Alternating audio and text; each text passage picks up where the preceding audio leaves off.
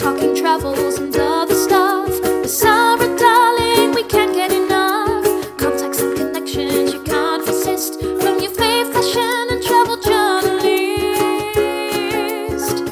When she's not on a pod or a plane, you'll find her here at First Class Darling, Podcast of the Year.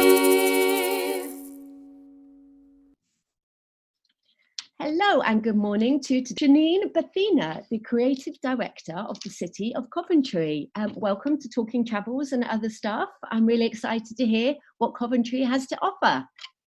Hi, Sarah. Lovely to be with you. So, Coventry, that is not the city that I would necessarily think of as being particularly cultural. How has it come about? How has the city of Coventry been in the making? Yeah, well, of course, Coventry itself is 1,000 years old, but we back in 2015, we participated in a big kind of national competition to put ourselves forward as a city of culture. So some of your viewers may know that there was a City of Culture in Derry, Londonderry in 2013, which was the first UK City of Culture. And really, the UK City of Culture programme was inspired by European Capital of Culture. And the last one that we had in the UK was Liverpool 08, which was a tremendous success and has really transformed the city and the people of Liverpool and their visitor economy as well. So UK City of Culture was set up, and then back in 2017, Hull hosted the second UK City of Culture, and in 2021 will be the third UK City of Culture. And to be honest with you, it's really cities putting themselves forward and showing how having the title will make change happen for them and their city, and to really look at how culture, the arts, heritage, how focusing on that can really develop and grow not just the identity of a city, but also strengthen communities and create a kind of a better economic future, if you like, for the city. Brilliant, because I guess a lot of cities have cultural aspects which aren't necessarily promoted across the UK or even, internationally. And I believe that you're working with international companies, so your city is going to have humongous appeal all around the globe. No, we're quite a small city. We're only like 350,000 people, so we're not one of the big cities, but actually we've got a fantastic gallery in the city centre, the Herbert Art Gallery, and we've got the Belgrade Theatre, which was the first theatre, just a little fact for you, the first theatre built after World War II, the first civic theatre. And actually it's called the Belgrade Theatre because we invented twin cities, the whole kind of concept of twin cities. And one of our twin cities is Belgrade in Serbia. So we've got Belgrade Theatre in Belgrade Square. And then we've got loads of independent artists and a real kind of grassroots kind of revolution of artistic activity. So although we don't have lots of building-based arts organisations, there's a huge amount going on all over the city in all of our communities.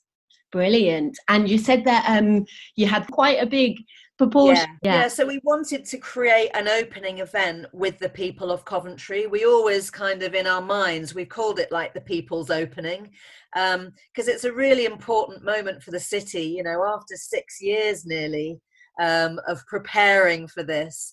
We'll have this big moment, which I suppose we want people of Coventry to help us to make it, to shape it, to create it, but also we want them to perform in it and be part of that really exciting, amazing moment for the city, and really tell the story of the city, not just the heritage and the history, but who we are now, what we stand for, what the identity of the people are, and what we hold dear, and what the future looks like for us as well. So to be quite optimistic, hopefully.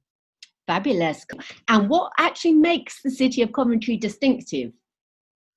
Yeah, well, it's been so interesting. I mean, I've lived in the city for nearly 3 years now. And since I've been here, the thing that struck me the most is the caring nature of people in the city. There's a huge amount of kind of local community grassroots activism. People really care for one another. Like many cities in the country, there are a lot of issues here, whether it's mental health or homelessness or, issues around, young people who get involved in knife crime and stuff like that. And, over the recent years, austerity has really hit. And so people are looking out for each other. And actually what we've seen in that is a huge amount of creativity. And so it's a really creative city as well. Lots of, as I mentioned before, lots of grassroots creativity, a real kind of groundswell of community arts. We've got nearly 100 community dance companies in the city. And we've got great music scene. It's a place that invented two-tone back in the 1980s. Again, at a time when there were some difficult moments going on in the UK around racism, black artists and white artists in the city came together and they created this amazing musical movement, if you like. And so, there's this great musical vibe in the city. And our music education hub does an amazing job with schools, working with young people, getting people singing and playing. And so there's a really great creative scene in the city. Fab. And is all of that the whole spectrum with music, dance, arts, schools, you're getting the schools involved, performance, all of that is going to be encapsulated across the year? Yeah, so I suppose the opening event is for me, it was about really making sure it tells the stories that people want to tell about Coventry and that people are involved in that and creatively involved in that. But then throughout the year, every project we do is built with communities in the city. And we've started to talk, we announced 15 events this week that we're going to be putting on in the city. But every event that we announced, whether it's with big partners like the Royal Shakespeare Company or smaller companies or artists, all of them are rooted in our communities. So we're doing a fantastic project with our care homes in the city, bringing over a fantastic Japanese company to work with them to really develop stories inspired by dementia, but kind of a playful take on that, but also revealing some of the real issues that come with that. We've got a fantastic project with the Royal Shakespeare Company, which is with faith leaders. We've got projects with schools, with libraries. So we're really trying to build the programme with our communities, but still working with amazing artists from the country and internationally, as you mentioned as well. Fabulous. Oh my gosh, sounds very exciting. And is the programme set in stone at the moment, or are you quite, obviously with COVID? Yeah, I mean, to be honest with you, we were planning to announce our programme or some of our programme back in April, but obviously the pandemic hit, and we've spent the summer really just reimagining what we can do. So there are some projects that are now fixed that we're going to be doing, but I suppose within the project, things may need to be a bit more flexible. So, for example, with the opening event, we know we're going to do a big opening event. We know we're going to build and create it with people, but we want to remain a little bit flexible in terms of how we present that. So, is it a big mass spectacle like you might expect for an opening event? Or do we have to think about how we do it slightly differently, particularly if we're in lockdown or the measures that we currently have are in place?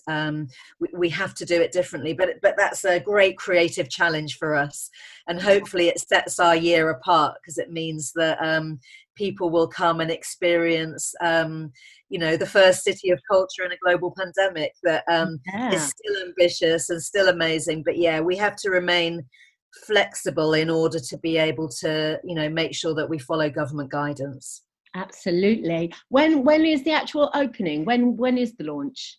Yeah, so we're aiming to open on the 15th of May in 2021. Originally, we would have been opening in January. I think if people know about the Cities of Culture, they normally run for a calendar year. But we're going to be opening in May just to give ourselves a bit more time, hopefully, to see through the pandemic. And we will still run for a year, and we'll finish in May 2022. Fabulous. That's good. I was quite intrigued because obviously starting in January, when nobody quite knows what's what, at least it's a little bit more time and you can do a lot more open air events because hopefully the weather will have turned, etc. It's amazing because actually we've been questioning why people start in January, because the summer's such a much better time to open a program. You've got hopefully lots of sunshine, lots of daylight hours. Yeah. Also, you're heading towards the summer holiday period. People want to be out and about a bit more. Obviously, people are traveling around. There's lots of tourism. Mm-hmm. People want to go and visit other places. Whereas in January, it's difficult because it's dark and cold and people haven't got any money after Christmas. So I think we're quite fortunate to be starting in May. It means we can really start our year, hopefully, with a big bang. It'll set us up, for the rest of our year. Absolutely, something to look forward to. I mean, I live in Brighton and we have the May Festival and it's huge. We all love it. It's definitely something to look forward to every year. It's not as big as yours. And so do you think that some of your artists, some of your program is going to be turned into digital? Are you embracing the future like that? Yeah, we already had a digital strand in our program before the pandemic hit. So one of my producers, his role is to look at digital technology innovation and how we bring that into the program and test new ways of both creating work but also how audiences might engage or receive that work, which isn't necessarily about just being online and doing it through a computer. It's thinking about how we use digital technologies within all of the projects that we do, really. And there's going to be some amazing initiatives through our year, but we did announce this week an amazing collaboration with Marshmallow Laser Feast, who are a creative company based in London. And they're really fantastic. They've been using immersive technologies. So I don't know if you know much about that, but you put on these kind of VR headsets, and it takes you into this three-dimensional world where you can actually start to explore the space around you. And they're really interested in nature, the environment, as well as the kind of human body. And so they're developing a project which really will encourage people coming to the show to explore nature. And they've set the whole project in our cemetery in Coventry. It's one of the oldest cemeteries in the country. It's called the London Road Cemetery. And so you'll come along and you'll discover the natural wildlife, the nature of that cemetery, using a whole mixture of headsets, of screens, maybe using your smartphone. And I'm hoping it's a new way for people to start to be part of, a theatrical show, but see the world in a really different way. Oh, I love immersive things like that, where you can actually get involved. Gosh, that sounds amazing. So it makes your legs a bit wobbly because it kind of throws you off balance slightly, but it's really brilliant. What they do is, I saw some of their work recently at the Saatchi Gallery in London, and it's really, the work they do, it's great. It's also really accessible. It's a brilliant show for all the family. It's not just for people that like digital art. It's they're making a show for as many different people as possible. So yeah. Fab, cool. So that covers my next question, really. Is there anything that's particularly innovative? Are you kind of working, with new ideas? And I know that you're having the girl walking over, the girl kind of puppet. That's amazing. Yeah. So one of the things, as I mentioned before, one of the things we wanted to make sure of with our City of Culture is that everything we do is with communities in the city. And so one of the big communities in the city is the refugee and asylum seekers. Over the last number of years, we've taken more Syrian refugees into the city per capita, I think, than any other city. So, we have big new communities, and I really want to make sure they're involved and engaged, and that we hear their stories. And so one project we're involved with, which is an international project actually, is a company called Good Chance Theatre. They're creating this 3-meter high puppet of a little kind of 9-year-old girl. Basically, it tells the story really of unaccompanied children who are having to make that long journey to freedom, escaping conflict and destruction, and having to leave their families and friends in order to, save themselves, really. Mm-hmm. So they're going to do this incredible project where this little girl is going to walk across Europe. I think it's about 5,000 miles, the journey. And en route, she's going to stop off in cities or towns along the way, refugee camps as well. And one of the last stops will, she'll start on the Syrian-Turkey border. She'll walk across the whole of Europe, cross over from Calais, and then come into the UK. And so Coventry will be one of the final stops. And Coventry is the UK's only city of peace and reconciliation. So it's really important for us that we tell that story, which is about the welcome that we offer people, that Coventry is a place of sanctuary. And so when the little girl arrives in the city on that day, we want to give her the most amazing welcome. Yeah. And we'll be working with our refugee and asylum seekers in the city communities, just to really understand from their perspective what that welcome looked like for them. And how you make that welcome even better, and to really make sure we have a great day in the city. I think it's going to be spectacular, as well as, we have actually welcomed a lot of unaccompanied children to the city. So it's important that we tell that story as well. But yeah, it should be really an extraordinary moment in what will have been a very long journey in 2021. Yeah, absolutely. I mean, when I saw the trailer for that, it just looked like such a heartwarming, kind of tear-jerking piece, amazing to see, and just beautiful for anybody to watch and take pictures, and even if you touch a lot of hearts, I think. And the puppet that's being made is being created by a company called Handsprung Theatre Company. And I don't know if but there's a brilliant West End show called War Horse. Oh, yeah. And they created the War Horse for that. So they've got great credentials around kind of large-scale puppetry, if you like. Yeah. They're really, they're brilliant. They're brilliant in their trade. Yeah. Oh, well, congratulations. That's a very good, very, very good thing to see. So, it's a citywide event. You said the city's not that big. So are you kind of going to do a map? Are you going to do an app to kind of coincide with the festival? Yeah, so there will be an app. We're going to be creating that in the coming months. We basically, when we've been producing the program, the way in which we've been producing it is to work in neighborhoods all over the city, so that we can make sure we're creating amazing events on people's doorsteps, as well as in the city centre, as well as in parks. So really making sure we're using the whole city as our stage, if you like. The majority of our work will be outdoors or in found spaces or in community spaces.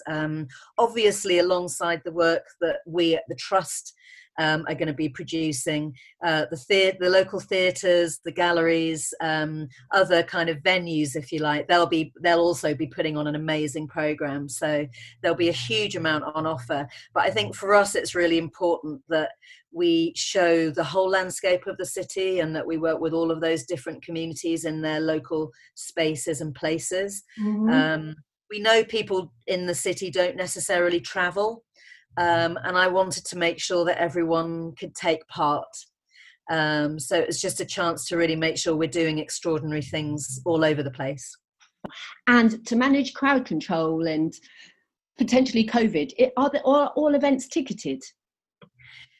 Quite a lot of events will be ticketed, but not everything. Again, we're being flexible around this. There will be some that we will need to ticket, and obviously, in terms of planning for a COVID environment, we need to be very mindful of social distancing and cleansing, and really making sure that we create events that people feel confident to come to. But if they are ticketed, probably a lot of them will be free tickets. It'll just be a case of making sure you have a ticket. Right. There will be some paid ticketed events as well.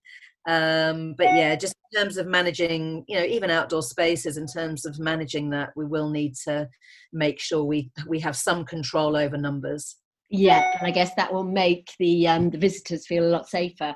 And just a couple more questions, because I know I've stolen a lot of your time. What are you looking forward to the most? So many people have asked me this question. To be honest with you, I'm looking forward to seeing all of our communities, coming together and being proud of their city. There are so many amazing events that we're going to be doing, and we've only announced 15. There's going to be hundreds of things going on next year. Mm-hmm. I think, there's going to be some great homecomings. We've got Terry Hall coming back. Yeah.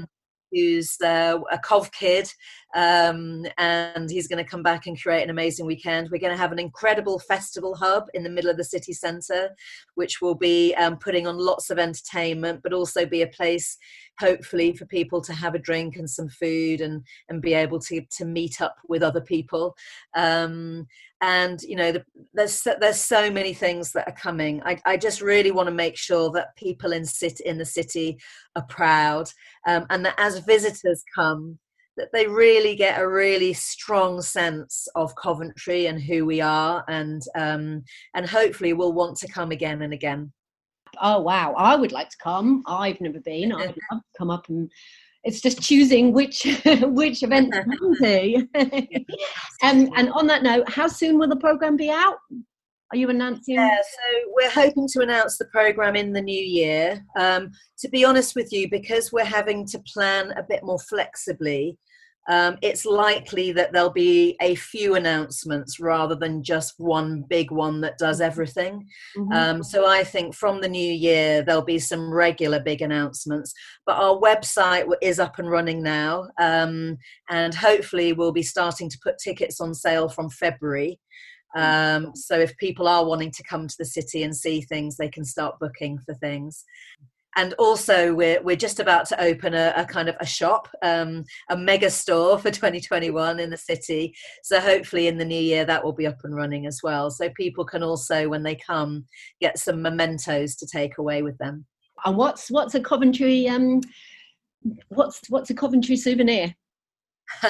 There are so many. I mean, I think the most iconic place in the city is probably the cathedral and the ruins of the cathedral.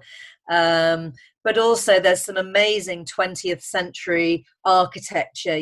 We really kind of led the field on modernism when it comes to architecture. So there's some brilliant features around the city. And then obviously the work of our artists. So we're trying to get our artists and our craft workers involved so that they're creating the merchandising with us. Oh, well, Janine, thank you for your time. That's been super inspiring. Oh, great. Lovely to chat to you. Thanks, Sarah. Yeah, no problem. And good luck. Look forward to seeing you in Coventry. Absolutely. Cool. Okay. Thank you. Take care. You. Bye. That's all, folks. Thanks for tuning in. See you next time. What fun it's been. There's no harm in following a first class darling. I think I'm right. Don't worry, she doesn't bite.